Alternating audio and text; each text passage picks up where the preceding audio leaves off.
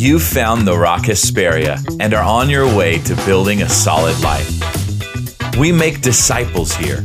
If you, your children, or anyone comes to Jesus, hears His sayings, and does them, your life will become solid. So let's get to it. Who knows what series we're in? Beloved. The Beloved. And this is message number 18. It's called, How Do You Know Me? How do you know me? This is a good question. How do you know me? And so if I can get a volunteer to read the scripture, we're in John chapter 1 in verse 48. Who can get there quickest? It can be anybody. Anybody today. John 1:48, just shoot up a hand and I'll come to you. We want to hear this. John 1:48. All right, Jacob, you got it.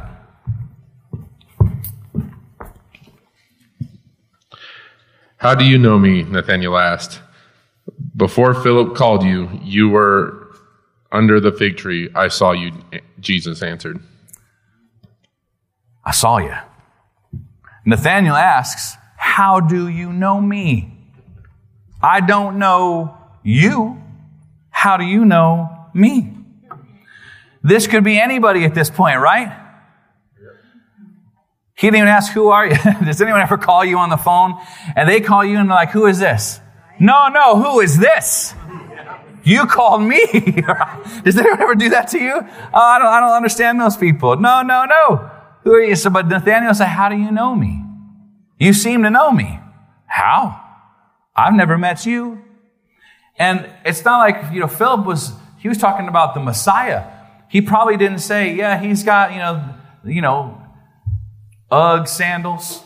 And, he's got this certain robe, that he wears and a sash or whatever. He's cool. Like, he has like a little swagger. It's doubtful that Philip was really describing the physiology of Jesus. He was just saying, no, this is the scripture. This is the word. This is the word become flesh. We found him. And so somehow, here's Nathanael. Remember from last week, here comes Nathanael. Philip's like, we found him. Nathanael's like, well, let's go find him. Let's go see. Come and see. All right, here we go.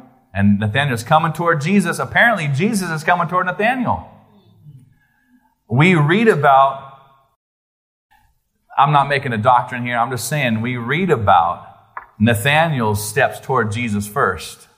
Don't we? That's what we read about. Obviously, God's heart is always poised toward us. He's the great initiator. But look, I'm here to tell you, especially in America, right? If we start moving toward the Lord Jesus, we're going to find him because he's making his way toward us. Yes. But we've got to make our way toward him. Here comes Nathanael. And it's like, I should have said last week, it's only in hindsight that you think about some of these things. I should say, here comes Elisa.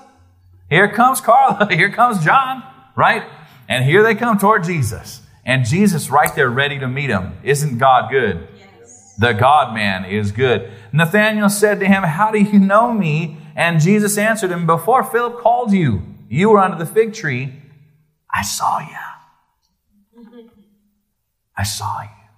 This is exciting to me. Jesus saw Nathanael coming toward him and said of him, notice not to him necessarily, but of him, behold, an Israelite indeed, in whom there is no guile. No deceit. What you see is what you get. This not only is this a covenant person, amen, an Israelite. This is, God's covenant people, right? In whom is no deceit. You're going to know exactly what this guy thinks, like it or not, right? Maybe not necessarily the easiest guy to get along with. I understand that. I relate. Someone had said that about me years ago as my best man at my wedding. He's like, there's no deceit in you. And I always thought to me, he thinks I'm like the easiest going guy in the world, because that's kind of how I see myself, easy going. But I know I'm not. I know I'm opinionated, and I know I have, but at least you know. At least you know where I'm coming from. I think that was more where he was going with this, Rick Bristol, wherever you are. He was saying, hey, this is you, just like Nathanael. Yeah, some people know, my friend. That's funny. And so Nathanael is like, how do you know me? And so I want you to think about this in two ways. Would you think about it with me? Number one, imagine a stranger knowing you. This is a stranger, right? Right? This is a stranger. And I want you to also consider how well Jesus knows you. So those two things. Imagine a stranger knowing you, and then consider how well Jesus knows you. So imagine a stranger meets you on the street for the first time. You've never seen each other in your whole lives, right? Never seen each other. No interaction whatsoever. And imagine this. Let's say you're listening in your earbuds. iPhone, whatever, your music's been in your pocket for an hour. There's no way that someone could have looked over your shoulder, looked through your jean pocket and saw what was on the shuffle. It's totally on shuffle. It's not even an album, right? He doesn't even know what comes next, right? Okay. And all of a sudden, that person says, hey, so how's that Phantom of the Opera? We listened to the Phantom of the Opera last night. And how's that? And what would you think if someone came up to you like that? Just wild guess. Someone. Okay, John, I think you nailed it. Say that in the mic. Creepy. Yeah, creepy. What is going on here? This is not right.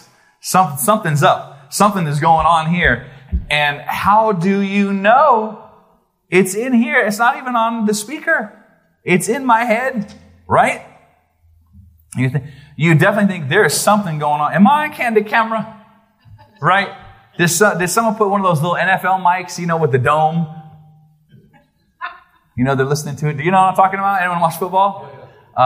You should be very impressed that I know that. I don't watch football, but I pick up some things here and there. Anyway, you would definitely think, maybe there's a trick.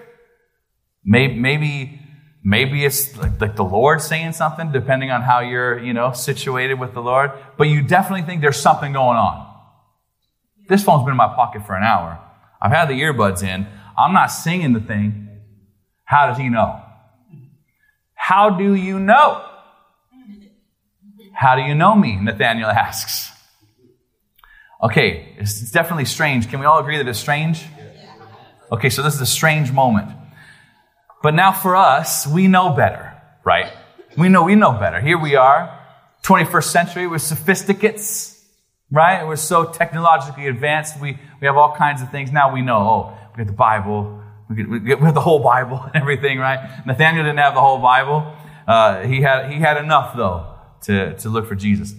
And when I want to consider how well Jesus knows you, can you consider how well Jesus knows you? I'm going to help you. I'm going to give you some scriptures. Isn't that our foundation? It's our starting place. Should be our ending place too, right? If it starts with the scripture and ends with the scripture, we're going to be all right.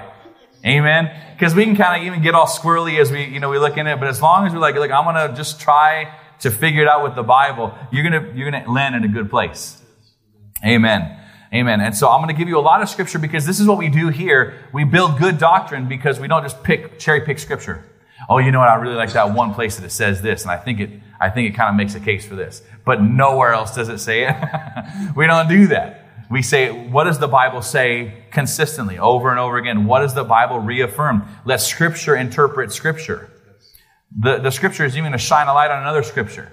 Doesn't that happen to you? You're looking for a Scripture to help somebody, and you're like, and that reminds me of this one too. And then you just start, boom, boom, boom. And all of a sudden, faith comes by hearing by the Word of God, right? The Word of Christ. He's saying, I got something to tell you. How do you know me? 2 Timothy 1:9 says, who saved us and called us to a holy calling. Now, who's us? Yeah, me, us, Christians. Who saved us and called us to a holy calling, not because of our works, but because of His own purpose and grace, which He gave us in Christ Jesus before the ages began. Before the ages began, He gave it to us. Were you born before the ages began? I don't think so. Neither was your mom. All right. Matthew 25:34. Then the king will say to those on his right, come, you who are blessed by my Father, inherit the kingdom prepared for you from the foundation of the world. Not just prepared from the foundation of the world, prepared for you from the foundation of the world. God knew that Bill was going to join him in heaven one day. Amen. What, 60, 70 years from now, right, Bill? Something like that? Amen. Well, yeah. I don't know exactly how old you are, but I mean, we're going for that 120. You know, it's going for the full 120 years. Does anyone know what I'm talking about when I say 120? God was like, 120 is it. I'm not going to contend with man forever. He said, I'll let you live 120 years from now on, and that's it. So I'm pulling for the 120. Anyone with me? You want to go to the full 120, all healthy and strong? Yeah. Amen. Amen. John's like, if I can be healthy and strong. Amen. That's right. Hey, ask and you shall receive. All right, so that was Matthew 25:34. If you want to make these scriptural references so you can go back and paint the picture for your friends and family. Luke 11:50.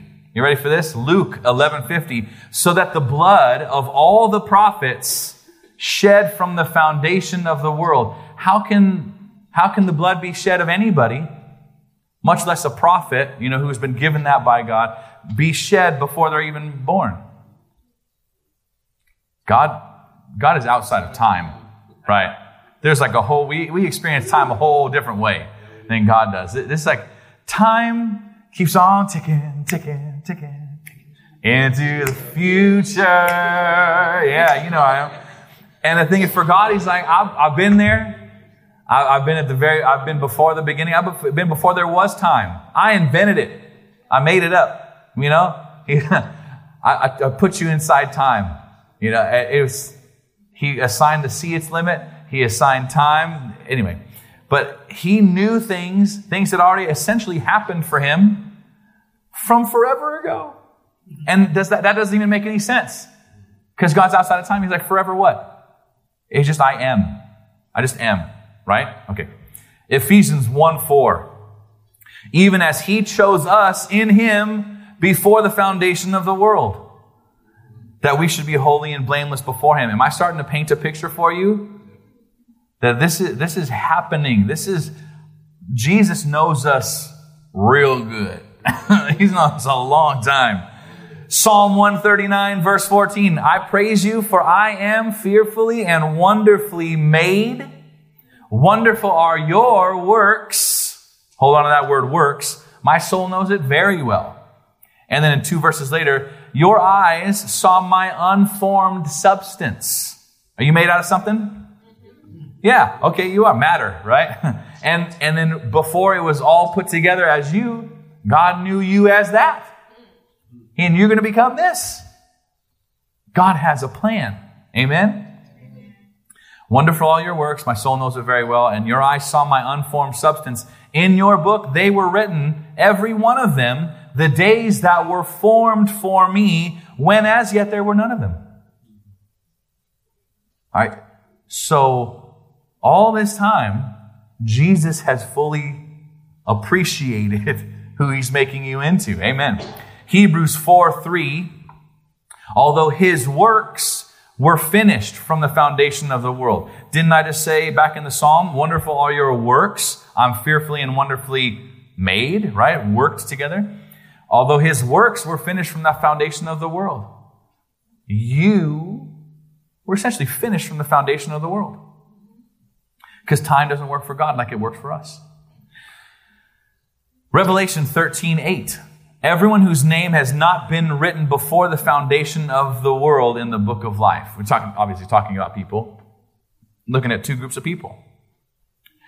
And then, so not just the Christians, everyone's known by God. Can we agree? Yes. God knows everybody. Yes. Revelation 17:8. And the dwellers on earth whose names have not been written in the book of life from the foundation of the world will marvel. Over and over and over again in the Bible, He's saying, oh, I know you. Make no mistake. I know you. And Nathanael's like, how do you know me? He's like, look, I've been around since before there was time. I've known you and the plans I have for you from forever ago. And of course I know you. And if that wasn't enough, He's like, and I just saw you under that fig tree when you were all alone. That's good. How do you know me? The Greek word, someone said this week, they love the Greek and the Hebrew stuff. The Greek word for this is gnosko. Gnosko, just spell it however you like, gnosko. And it means to know, obviously, or to perceive, to understand, to have intimate knowledge of. 2 Timothy 2:19. The Lord knows who are his. The Lord knows those who are his, and he has known Nathanael. Isaiah 48:8. For I knew that you would surely deal treacherously, and that from before birth you were called a rebel. How you knew that I was going to be rebellious before I was born? Yes, sure did. I sure did. I mean, come on, right? Or I knew that you're going to be so sweet and no guile, no deceit, whatever. Jeremiah 1:5. Before I formed you in the womb, I what? I knew you. And before you were born, I consecrated you. I set you apart. Matthew 7:22-23. On that day, many will say to me, Lord, Lord, didn't we prophesy in your name and cast out demons in your name and do many mighty works in your name? No argument. Yes, you did do those things. Yes, those things happened because my word is true. But what he says is, I will declare to them, I never knew you. Depart from me, you workers of lawlessness. Okay, so if Jesus knows everybody, but he say, I didn't know you, what does that mean for us? It means that Jesus was always ready, and that person didn't come to Jesus. It was like these 7 sons of Sceva, right? And they're trying to cast out demons in the name, in that one name that Paul preaches, that Jesus guy that Paul preaches. And the demon's like, yep, I know Paul, certainly know Jesus. We do not know you. And it is go time, right? You picture those cartoons where there's like just a cloud of dust and everything. And they get beat up so bad, ripped naked, and they're gone. Because they did not know Jesus. And they did not allow Jesus to know them as one that intimate knowledge. That was like, Jesus, like, I can know you, but until you know me, all the knowing's for naught. It's for naught. Jesus also knew Nathanael in this real time, right now sense. Right? Before Philip called you, when you were under the fig tree, I saw you. I saw you under that fig tree. And I know that you're thinking about the chosen. You're thinking, if you've seen that season 2, whatever, you've seen Nathanael working through his mess, and he's praying, calling out to God. Who knows if it went like this? It may have, something like this. But in any case, he was there. He was by the tree. He's praying. He's wanting God. And I believe that's true because you see the character of Nathanael. Here comes Nathanael. He's on his way.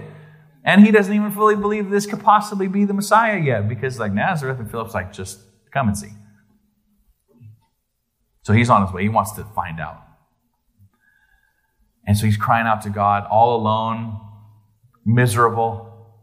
And Jesus is like, I was there. I saw you. I'm completely dialed in to what's going on with you. Before Philip called you, I want to parse out these phrases. Before Philip called you, haven't we read that Jesus, or we haven't read, in fact, that Jesus was told or saw or had any awareness of Philip going to Nathanael?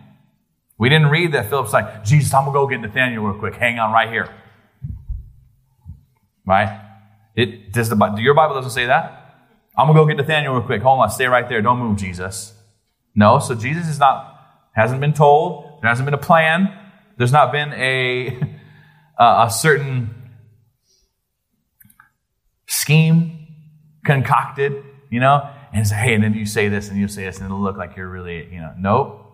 This is all true. Maybe Philip didn't even know where Nathanael was before he had found him and told him about Jesus. Maybe he was at the fig tree and then we know he was at the fig tree and then Philip found him. I don't know if he found him at the fig tree or not. Do you know? No, you don't know either. It's not in the Bible. He didn't say that Philip found him at the fig tree. No, he just found him. So maybe he had his private time crying out to the Lord or whatever he was doing under the fig tree, and then Philip found him somewhere. There's no knowledge. It's not like Philip went down to Nathanael's favorite fig tree, where he would often be found, picking figs, doing whatever he's doing. No, there's nothing like that. No collusion. That was a joke. Too soon? All right. Before Philip called you, Jesus knows. And that's what I'm telling you today. Before whoever got you, Jesus knew. And right now, before you go get all those who need to be here and hearing this word, Jesus sees them. And Jesus is desperate for them. Who are they? Nathanael asked Jesus, how do you know me? I'm going to ask you, do you know them? Do you know anyone? Who needs Jesus? Someone you know? Let me put it this way. This is not cool. I'm just going to do it anyway. Do people that you know, would you rather them have Jesus or not have Jesus? Have Jesus. Thank you. That's exactly right. Yeah. Don't rob them by not sharing Jesus. Amen. Philip, it would have been terrible if Philip hadn't gone and found Nathanael. But he decided to go and do something with it. Because we found Jesus and Jesus is good enough for me, I want you to have Jesus. Amen. We need to identify that way. You need to identify that way and go get somebody. Go get some people. Now look at this phrase. When you were under the fig tree. It's like, Nathanael's like, bro, I was just under the fig tree. You're totally right. I was there, but I was alone. I was alone. Jesus, who was not physically there or even nearby, saw him there. How does this happen? This was enough description, apparently, for Nathanael. He was satisfied with it. No one could have known this, is what, right? Since I was absolutely alone, no one could have known this. He knows it. Something is going on. God's moving. God's speaking. Is there room in your faith, in your belief, in your mind to allow for something like this from the Lord? How could you even know? How could this even happen? Right? If there is, then you can find yourself drawing closer to Jesus, getting blessing from Jesus like you've never gotten before. That's why I'm excited about these conferences. These conferences, when you get together with other believers who are hungry for the Lord, things unlock. They unlock. And how about this? I saw you. That word harao, to see with the eyes, to see with the mind. I'm going to see a victory. That's what it reminded me of because I prepared this. To see with the eyes, to see with the mind. Okay, everybody close your eyes. Just play my game real quick. I won't come down there. I'll stay up here. You don't have to worry about it. Close your eyes. And you can tell because the thing will keep ringing because I'm standing up here. And so maybe we can fix that while I'm up here. I'll stay here and you close your eyes. But let me ask, can you see me? No. Why? Because your eyes are closed. Okay, now I'm going to say something to you. White, fluffy cat. Now, what do you see? How? We got some people with some great imaginations, people with some up-and-coming imaginations. In your mind, you're seeing something. It's a white, fluffy cat. Now, picture a red sports car. Fast. You see it? It's Blue Bayou. See, you're seeing it. You're seeing it in your mind. Good, right? This is harao. Good job. Harao, to see it in your mind. Close your eyes. And now, picture that cat right in front of that red sports car. Go. Is that terrible? We have cat people in here? I'm sorry. Open your eyes. I'm just messing with you. I'm just playing with you. You know that. All right.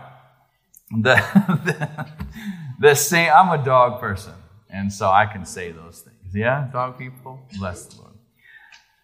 The same word was used when the wise men saw the star that led them to Jesus. Okay, look, they saw the star, but they saw something else, though, didn't they? Can we all agree that they probably saw deeper than that's a big star? That star shouldn't be there. Whatever that thing was.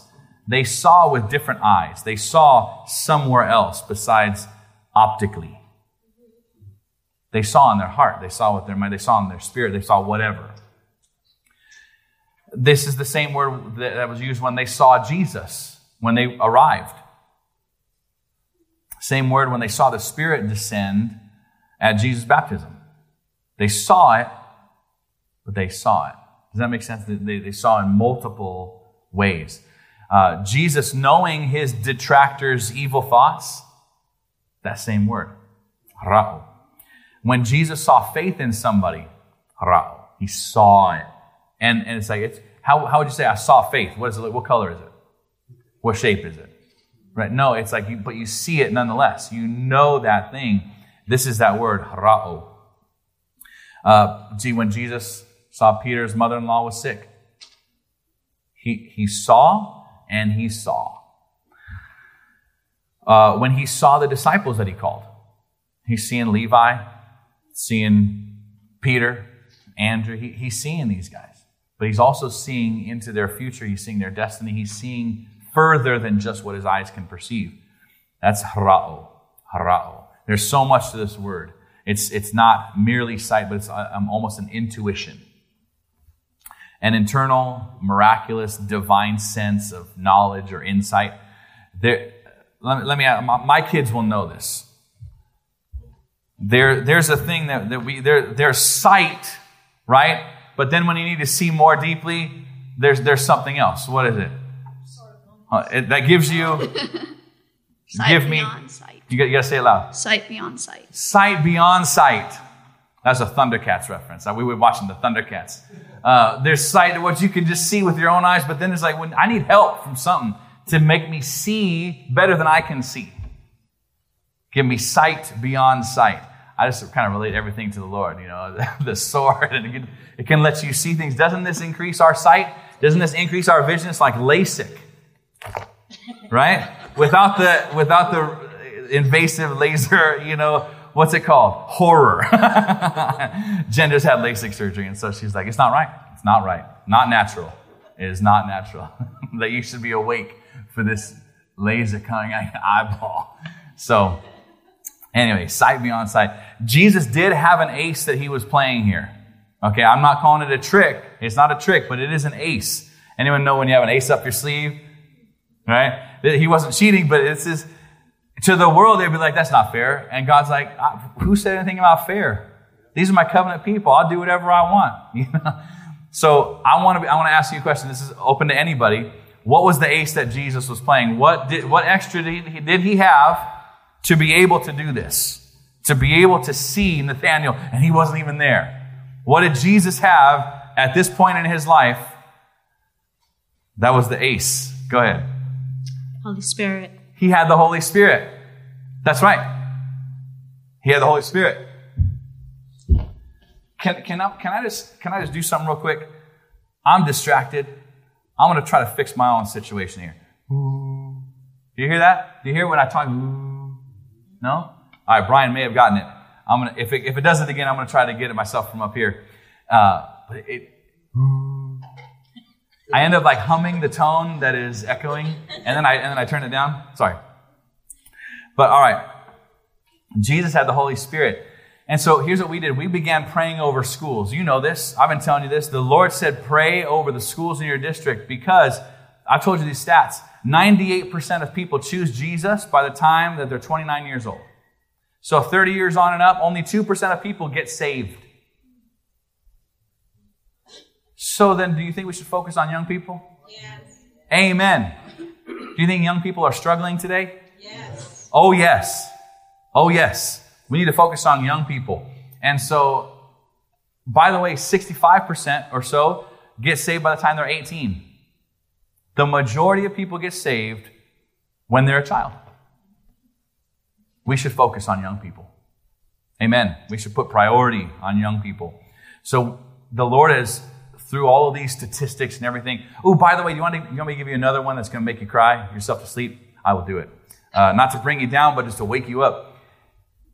People who call themselves evangelical Christians, out of the 100% of people who would self-identify as evangelical Christian, guess how many percent are actually evangelical Christians?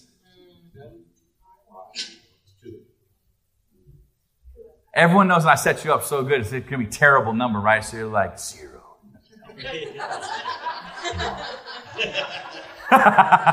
I do. I do set you up. This is a good one.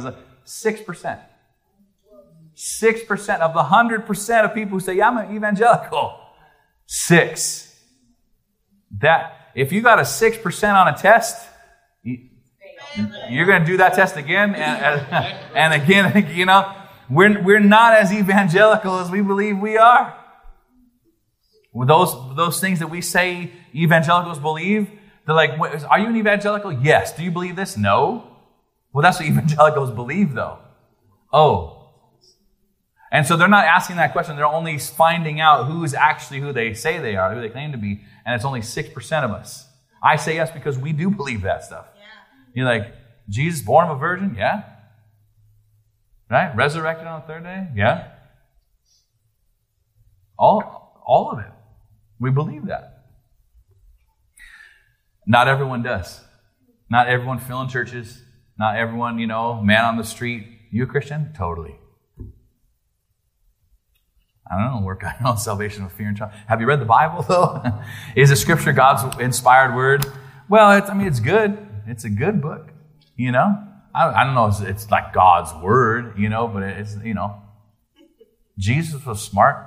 People are like this, but not us. Amen? This is God speaking to me. Amen. It is God speaking. And so we started praying over these schools, and we went to Angelina's school. And here we are praying, and I'm so thankful that there's someone that goes to that school that is able to pray at that school. And we wrapped up with this, and may they begin to see things change right away, even tomorrow.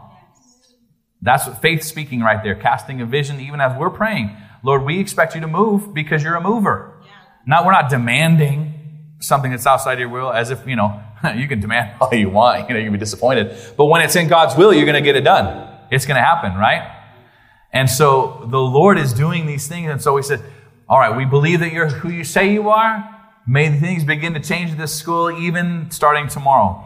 And Angelina came, so that was on a Tuesday. We're here on a Sunday, and I'm right there in the front row after service, and Angelina's like, I got to tell you this. She said, I saw a change in my school the next day. That's amazing, right?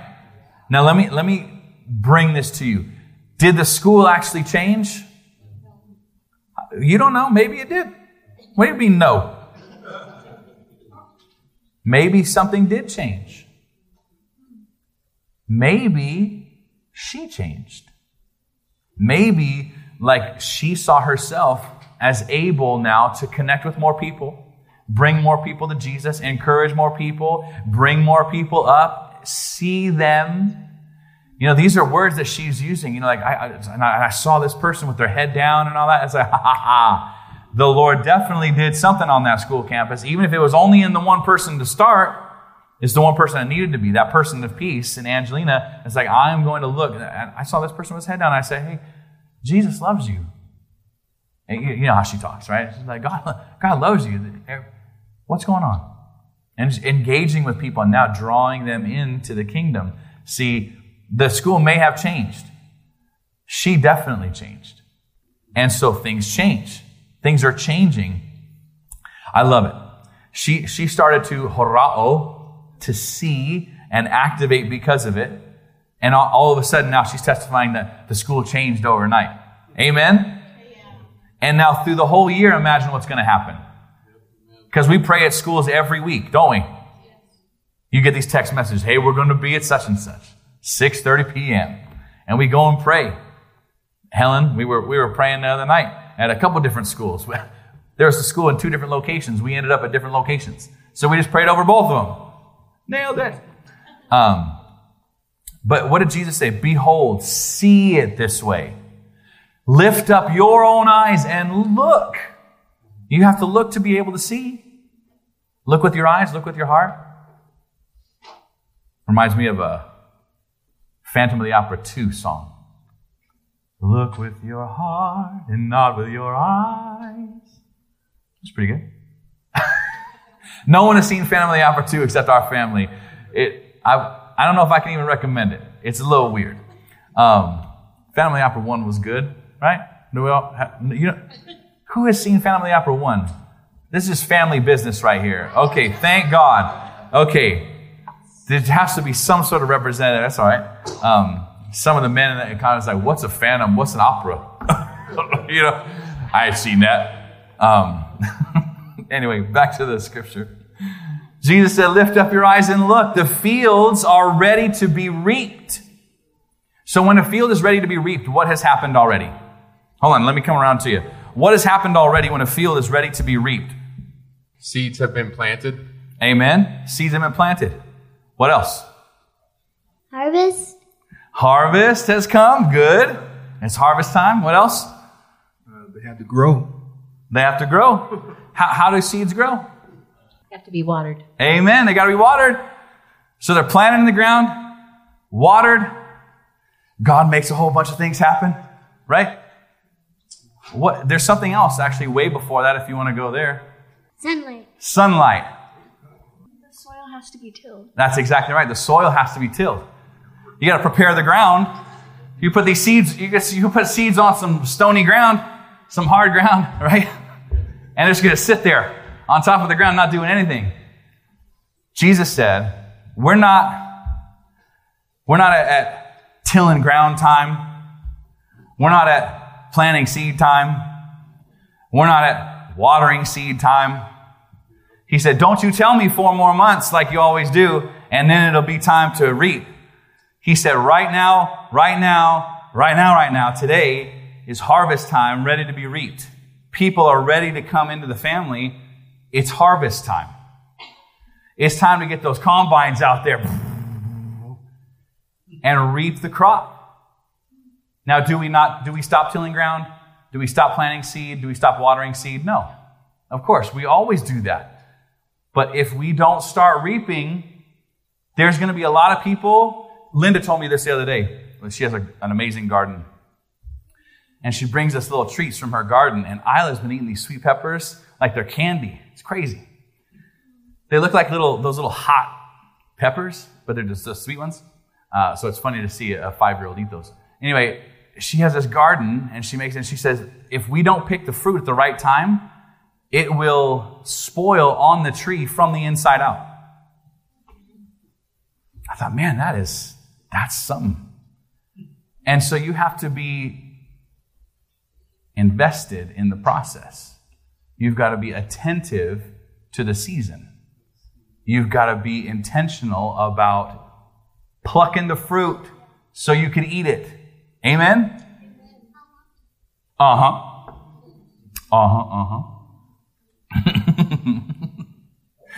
So let's talk. Let's talk about this. Has anyone ever won someone into the kingdom? Like out on the street, like Chris was talking about. It's like I'm just out there. I'm just doing life. I'm just living my life. Have you ever reaped someone into the kingdom? Like they were not saved. If they would have died right then, they would have gone to hell.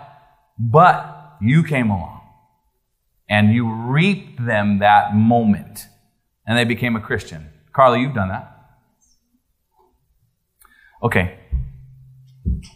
So the fields are white for harvest that day.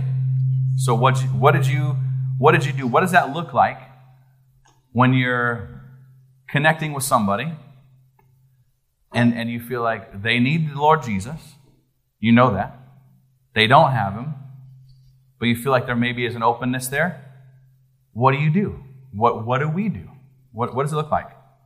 It starts with conversation because you have a feeling that they're ready. But then you have the conversation with them, and when you determine that they really are, then you ask them. And usually they say yes. You ask them what? You ask them if they want to accept Jesus in their life as their Savior, as their Lord. And then you said they normally say yes? So you've had more yeses than no's when you've asked that question? Yes. I think we're learning something. Those who ask, receive. You have not. Because you ask not. Because you ask not. There's a book a long time ago called The Big Ask. You got to make the big ask. And if you just ask, then they'll maybe say yes. And Carla's experience has been that they'll say yes more often than no. So you recently have had an experience like this. Yes. And so can you describe anything about it that we wouldn't necessarily think it wouldn't occur to us to know ahead of time? If we haven't been in this situation, what should we be preparing for? A no. Prepare for a no? In what way? Like emotionally? Well, kind of. Because, obviously you, the asker, understands and can see that they need Christ, and then to offer him, and they say no, that's painful. Yeah. But you have to be able to receive their answer. Amen. Amen. I think we've been dancing around this for a couple of weeks. People who are not hungry, they're not interested, they're not ready. And so, it's muted. People who are not ready, you can almost turn them off to the gospel by pushing and pushing and pushing. Or it's like as if you're demanding or requiring them to come to Jesus, whatever. That's maybe only going to push people farther away. Maybe you just need to love them from afar. Ask the Lord to bring them somebody else who they will listen to or whatever. And then he'll do it. Because it doesn't have to be you. Humility says it doesn't have to be me. It could be anybody. Lord, send someone that they will listen to. Someone that they will hear. Amen. So you have to be prepared for a no, but you have to be willing to ask the question because you might just get a yes. And it's better for them. It's better for Jesus. It's better for all of us. It's better for our community if they say yes. The more Christians we have, the less crime we have. Amen? That's got to be true, right? The more Christians we have, the fewer abortions we have. Amen? That's got to be true. The more Christians we have, the more love for one another, brotherly love that we have, the less fighting. Amen. Chris, you were going to say something. Real quick, if you guys decide to go out and evangelize, make sure you're prayed up. Make sure you're filled with the Holy Spirit. You don't want to go out empty. You don't want to go out fleshly because somebody could come at you in a fleshly manner and your reaction might be a fleshly manner and you're saying you're a Christian and that might even turn them down even more. Yeah. So you want to make sure you're prayed up or you're with somebody because armor sharpens armor. And I used to go with Brother Danny and we used to pray over each other. And we're just like, we're just going to let the Holy Spirit lead us. And even if we just get one a day, we used to go shopping mall. There's 1,000 people there. Right. And we would only get one or two. And we were happy. Yeah. Because you know how many Christians normally get their whole life? 0. So we only got 1 or 2 that day. And he's like, we're just happy with that, Of course you were. We got rejected. But you got we got rejected. We actually even got sodas thrown at us and get out of my face. I don't want to hear about Jesus. Yeah. And our response was, okay. Yeah. We can't act in the flesh because they see with that song, I want to be a mirror. Mm-hmm. Okay. So we can't be like, and because they see that and they're just like, oh, this guy's Christian. Right. He was just telling me he loved Jesus and this is Jesus. And he loves me. Yeah. I don't want this. Yeah, that's not love. If all it takes for you to get in a brawl with someone and they throw a soda at you, man, come on. Jesus had way worse than that. And he did not lift a finger. He didn't even open his mouth in defense. Pilate says, don't you understand what we're talking about here? I have the power to kill you. And you answer me nothing? He's like, you wouldn't have anything unless God gave it to you. Jesus just double down on this. I'm like, man, Jesus. I was like, it's one thing to keep your mouth shut, the right to remain silent, but he just you wouldn't have anything unless God gave it to you. Like, you do not intimidate me. Jesus is hardcore. So you got to be prepared for no's. You got to be prepared for yeses. So if you get a no, don't respond in the flesh. If you get a hard no, don't respond in the flesh. We're supposed to be led by the Spirit, not by the flesh. So we can't, and not only that, but the no, who do you think it's worse for, you or Jesus? Jesus. And it's worse for them. It's worse for everybody than it is for you. So the lowest cost is the asker receiving a no. I want more for you, but you're not ready for more. You're not interested in more. Okay. Maybe another day. What's that?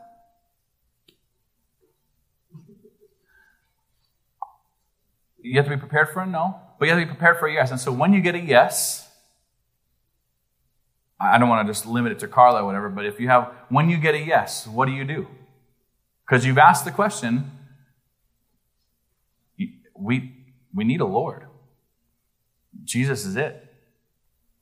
Do you want to submit your life to Jesus and follow his ways? Like, do you want to be do what he says? You want him to be the boss? You have to communicate lordship. But when they say yes to that, what do? Who has an answer? I'm going to come to you. Or else I'm just going to default to Carla. Please don't make her say everything if you have one. Allie. Well, so what do you do when someone says yes? Praise God. You just move in. Now's the time. Yeah. I've had that. Like, the first person I ever walked to Christ was on my job. And the young lady said she was ready. And I said, okay. I grabbed her by the hand. We went into an empty office. We prayed, and she accepted Jesus right then and there. It's go time. You don't wait. That's right. You don't miss it. Amen. Write that down. Don't wait. Right? When someone is ready to receive Jesus as their Lord, right then and there, do not pass go. Do not collect $200. It is now. Now is the time. Reap right now. Not 4 months, not 4 minutes. Because who knows, the devil comes immediately to steal the word. Because he wants to steal and kill and destroy anything of the Lord that's in you. And if there's something being planted, he wants to rip it right out. 4 minutes could be the difference between life and death. Reap right then. Because then they're going to kick it around with somebody who's going to kill their faith. And we don't want that. Strike while the iron is hot. Go get them right then. Amen. That's a great answer. So you ask. When you get a yes, go right then. And then what do? Because this is fun. We grew up in a different, I'm not disparaging anybody, I'm just saying we grew up in a different vein of Christianity, different preaching, a different line of Christianity that doesn't go so specific into what it takes. Like, lordship was a new concept to me. So when we started coming around here, Lord, it's not just, everyone wants a Savior. Everyone wants the rescue. Yeah. No one wants the Lord. That's right. No, it didn't say if you confess the Savior Jesus and believe that God raised him from the dead, you're going to be saved. It's if you confess the Lord Jesus, if he becomes your Lord and your boss, then we have some talk. Now we'll bring it into heaven. Jacob. I remember once when I did lead somebody, after the prayer, I wanted to make sure I celebrated with them. Okay. So that they knew that it was not just something, and then invite them to the family, invite them to church, and have them become a part of your family. Amen. When you say your family, just, for the uninitiated, let's say someone, what are you talking about, your family? What do you mean? Invite them to your church or the small group, whatever it is that you get together. People you are living life with, not just your biological family, but Jeff is my brother. I've invited people to our small group when we were both in Ridgecrest, or any group that you're getting together with that you say is brothers and sisters in Christ. Right. That invite them to live life together with you, so that they have more examples, because Pastor Jerry Dearman talks many times about how you don't know where your faith is hurting or everything about being a Christian right away. Right. And they need examples. So continue to live that example. Invite them to live life with each other and celebrate that you just gained another family member. That's awesome. You talked about the lowest cost being that you get a no, but the highest reward is that you have a new family member in the family of Christ. Amen. You can clap for that. That's good. And that's good. And I love that you're my brother. And I love that you did. And so here's Jacob. I told you before, I'll tell you again, drives 90 minutes down here on a good day, from Ridgecrest to get to church, to get to our expression of family here, because there's something here that is precious to him. And it's not just me. I'll tell you that. probably be enough. But it's not just me. That's why I came. That's why I started. All right. Oh, no, say that in the mic. This is important. No, follow me here. To be fair, that was why I came to this church to begin with, was my relationship with you. Still coming is more than just that. Amen. But the first was because I just needed somebody I knew. Amen. And the truth is, like, I didn't say that for my benefit, even though it looked like that. It does start with you. It does start with Philip going to Nathanael and saying, you gotta check this out. And like, all right, I'll go. And good enough for you, I guess. It's like, I like you. I trust you. People trust you. People know you. They know that you're not just duped. You're not a sucker. They see your life. Maybe they see your blessing and your testimony and say, hey. And so something in me connected with Jacob, and we always joke about it. It's like, God knows what, because, he doesn't know what Phantom of the Opera is, and I couldn't name football teams, And so that's musicals and football. That's really kind of, if you were just in a nutshell. So here we are, brothers now. And it started there because Jesus has always been. People aren't flocking to Jesus just out of the blue. Amen? You got to embrace this truth. Jesus said, I'm sending you. I'm commissioning you. I'm giving you my Holy Spirit for this. So that there's word of knowledge. I saw you under the fig tree. What? I was under the fig tree. That was me. And like Jesus is real. I was like, God is real. Something has happened as a miracle. You couldn't have known this, right? I mean, it'd be different if I can imagine Marshall be like, you probably had some pizza and Mountain Dew last night. I was like, yeah, but that's, you could get that 5 out of 7 nights, you'd be right, or whatever. It's not a guess. I saw you under the fig tree just before Philip called you, right? Like that's deep Holy Spirit stuff. And so it starts with you. And this is what I'm trying to tell you. It starts with you. Well, it continues with you. Everything starts with Jesus, but you know what I mean. Jesus was always there, and people aren't just like running to Jesus like, hey, let me give up my whole life. He said, I'm sending you. You go reap. Freely you've received, you freely give. It's us, isn't it? All right, who's in school? Who's school age right now? Jaden, thank you for that. Yeah? 7 or so in here, okay. Now, is everybody that you know a Christian, or do you know some people who are not Christian yet? I don't know. You don't know? Maybe some? Yeah. You know some people who are not Christian yet? Okay. And so do you think that if you invited them to get air for a birthday party, that they probably would go? You think that if you invited them to a swim party, they'd probably go? Yeah? People like it? Now, is there an invitation that you could make? What if you invited them to church? Do you think they might go? You might think someone might want to go? Maybe, right? I think that's a good answer. Chloe's saying, because it's not a trampoline park. It's not an amusement park. This is not a country club. This is spiritual life, right? But there is something in it for everyone that you know. Picture the people you work with. Non-Christians, people you work with? Anyone? Or is everyone around you a Christian? Now you got some unbelievers, right? I call them pre-Christians. If we're doing it right, they're pre-Christians. Yeah. Because they should have the opportunity to get in the family. And who would want to be around here, right? So, what do you have to do, though? What do you have to do? So we've heard about the ask the big question. And then we've heard celebrate and invite them in. Because who knows what's depressing is having a bunch of babies and then leaving them all alone to die by themselves. That's depressing, right? Okay. And so I'll picture it. You get somebody saved and you never talk to them again.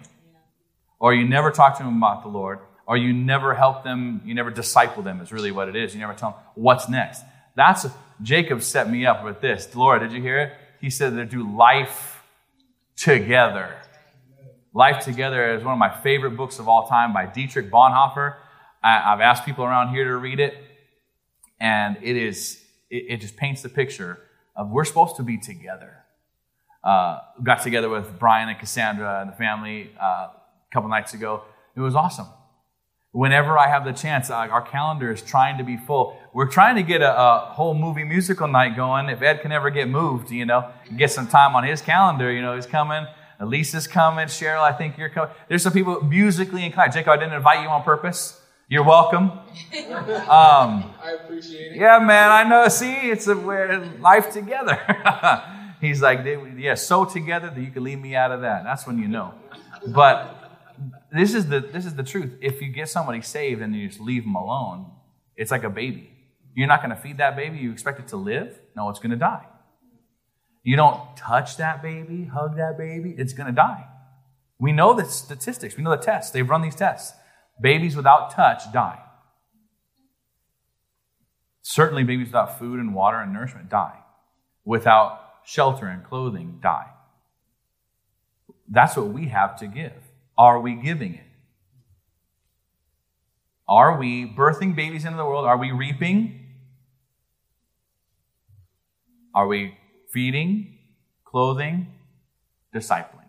Are we reaping? Are we discipling? Are we integrating into the family? These are the big questions, right? Because any church you go to will be like, Jesus is great, and he is. And we're going to heaven, and we are.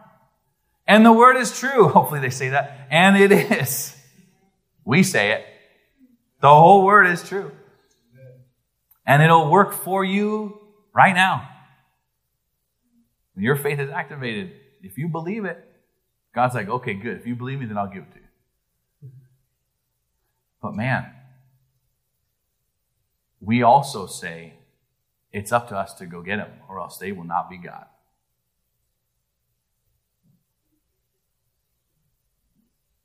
I think I had something prepared. This is the lab, obviously, portion of what we do, trying to put these messages into practice. Was Nathanael saved when Jesus first saw him? No. So what does it look like in our lives when we horao? What does horao mean? To see. That's right. Thank you. Pastor Alfredo. Horao, when we see, what does it look like in our lives when we horao, when we see someone with those spiritual eyes? What is that moment like? They're not saved yet. So what do you do to get them to that point when you're even able to ask? Because I think Chris set us up with, there are some people who are resistant, rebellious, antagonistic, aggressive. There's another word I'm forgetting. They're against the gospel.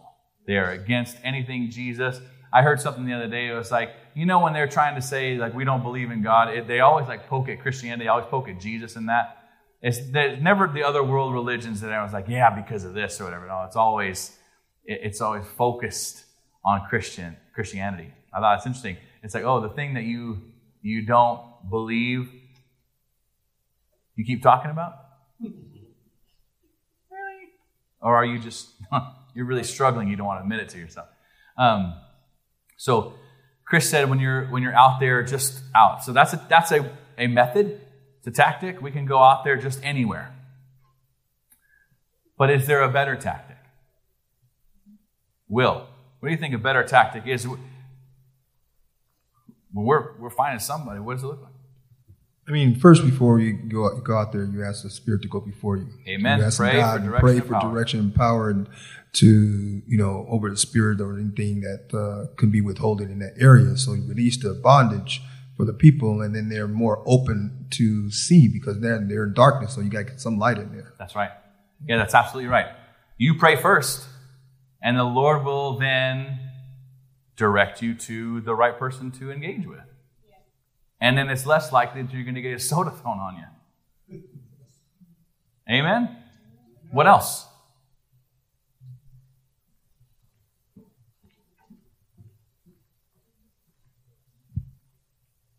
Like with the conversations, one of the things is like people always ask about why I live my life the way I do. Because I'm very open. I'm You are. very open about my He faith. is. And when people start asking, there's a hunger there. There's a reason they're asking. So just hone in on that. Obviously, continuing to be prayed up and everything. But live your life like we're supposed to, and people are going to come and ask. I mean, Amen. people are going to see you, because we're supposed to reflect Jesus. They're going to see something different in you, even if they don't know you. I've had that happen. So Yes. just continue to live your life, and then be open to somebody also coming up to you and asking why you're different. It's good. Your life has a testimony. Is anyone asking you why your life, what's so different about you, why your life is the way it is? So it's an indicator. It's like either I'm on the right track, or maybe I could be a little more out there, a little more present, a little more. We're not putting on a show, but we're saying, hey, I'm living this. This is true for me. Let your light so shine before men that they may see your good deeds and what? Glorify your Father in heaven. Bill, did you have something to say? I think along the same line as being prayed up and into the Word. You have to be in the Word. I mean, that's why we read the Word constantly, is because we need to be self-sufficient. That when we get to people that we can, I guess the point that I'm trying to get across, though, is that we need to be their friend. Yeah. So, and then once we get that friendship relation going, then it becomes they become more open to it, and that's how, especially when I'm at work and talking to people like that, that they become open to it, then they just come and keep them. I've got some cards also that I keep in the airplane, so because people are always asking about the airplane because the tail, and people give them a card and talk to them a little bit, and that's good. It works. Bill is a pilot. And he had wrapped his plane at his own expense on his own dime. And it's one of our rock album covers, Only by Your Grace. And so this grace is a big word on the tail and everything. So people ask about that, and he has a chance to share Jesus, the most gracious. Amen. Only by your grace I come. It's good. And it's insane, because I remember there was a time that I wasn't friends with Bill. That's weird to think now, because we're such good friends.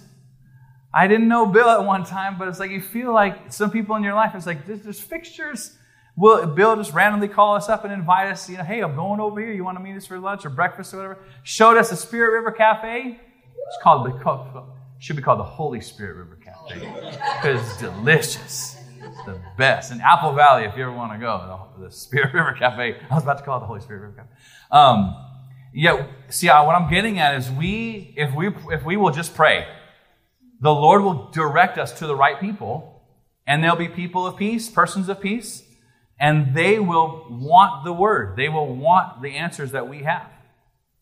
And so you pray, you live, you love them and care about them, and you invest in them. This is kind of where we've gotten today. Do you feel any more equipped now than when you started this morning? To be able to do this kind of thing, to be able to reap in this so-called ripe harvest that Jesus says. If we're going to believe Jesus, he says that it's ripe right now. It's today. I want everyone to picture right now as we dim the lights, and I invite Cheryl to come and play over our prayer time. If you will just envision in your mind, you might even want to close your eyes again and just envision today, what would your day look like if the Lord sent you to somebody? If you said, Lord, here's what we're going to do right now, by the way. We're going to pray and ask the Lord to send us to someone specific. Lord, send us to someone. Give us a name. And then tell us what to do with that name. What do we invite them into? I always tell you, I'm not trying to just grow this church so that I can be seen or heard. I don't care about that. I care about people getting the Word of God, getting the same encouragement, investment, equipping that you get, because that's the pastor's job. The pastor's job is to tell you the Word so hard that you feel like it's your responsibility to do it, because it is. Amen?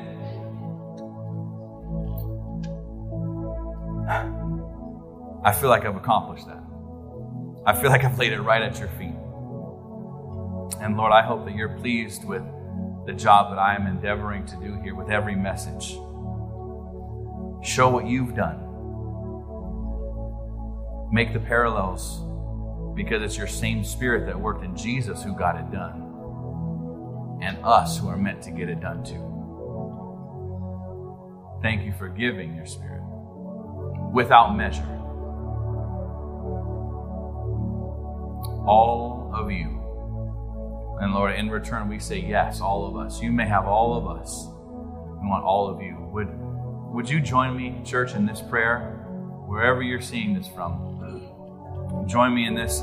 Ask the Lord, Father, send me to someone. Prompt me by your Holy Spirit. Give me a name. Give me a location. Give me a vague description. I'll follow whatever you give me. Look for the girl with the green jacket in aisle 7. Whatever the Lord may say, He does this. He does this. And sure enough, wherever you're going that day, you will, in obedience, go to aisle 7 and doggone if there's not a girl with a green hoodie on. And you strike up a conversation, friendly conversation. Hey, how you doing? I feel like the Lord wanted me to pray a blessing over you. Would you welcome that? Can I pray for you? And maybe there's a contact in your phone. Maybe there's someone that you've been thinking about the whole service. They've got to know Jesus. I've got to bring them into this family. I've got to live life together with them. Thank you, Holy Spirit, for revealing these things to us, your people who are interested. We want to be active. We want to activate. Lord, every kid that goes to school in this room, I pray that they would see their classmates, their schoolmates, and have eyes to see as you did. And that they would also go and be willing to have spiritual conversations with them and reap them into the kingdom, into your family. Same for all the adults at our workplaces, wherever we are, in our families, in our neighborhoods, where you send us to go pray, even at these schools, running into people. You tell us and we will say yes to you. And I declare over these people who are willing and obedient, they will eat the good of the land. You don't reap, you don't eat. You don't work, you don't eat. Lord, that as they reap, that they will eat and eat well. That all of us, the family growing and coming together, would be such nourishment, would be such life, such increase, that we would all celebrate together like Jacob was describing. Like you've described in your word, when the angels rejoice over one lost person who comes home and says yes to being in your family, in your love. Thank you for this time. We love you, Lord. We give it to you. We give ourselves to you. In Jesus' name. Everybody said, Amen. Amen. God is good. God is good. Before I let you go, I will tell you that Pastor Jack Hayford always did this thing that I really appreciated. He was like, don't clap right now. And that always freaked me out. I'm like, yeah, but we were just honoring the Lord. And he said, more than applause, the Lord's looking for obedience. So whether it was worship, he's like, no, just say it. Don't clap, just say it. Or just sing it. Or just go do it. I'd rather no applause and active obedience. Amen.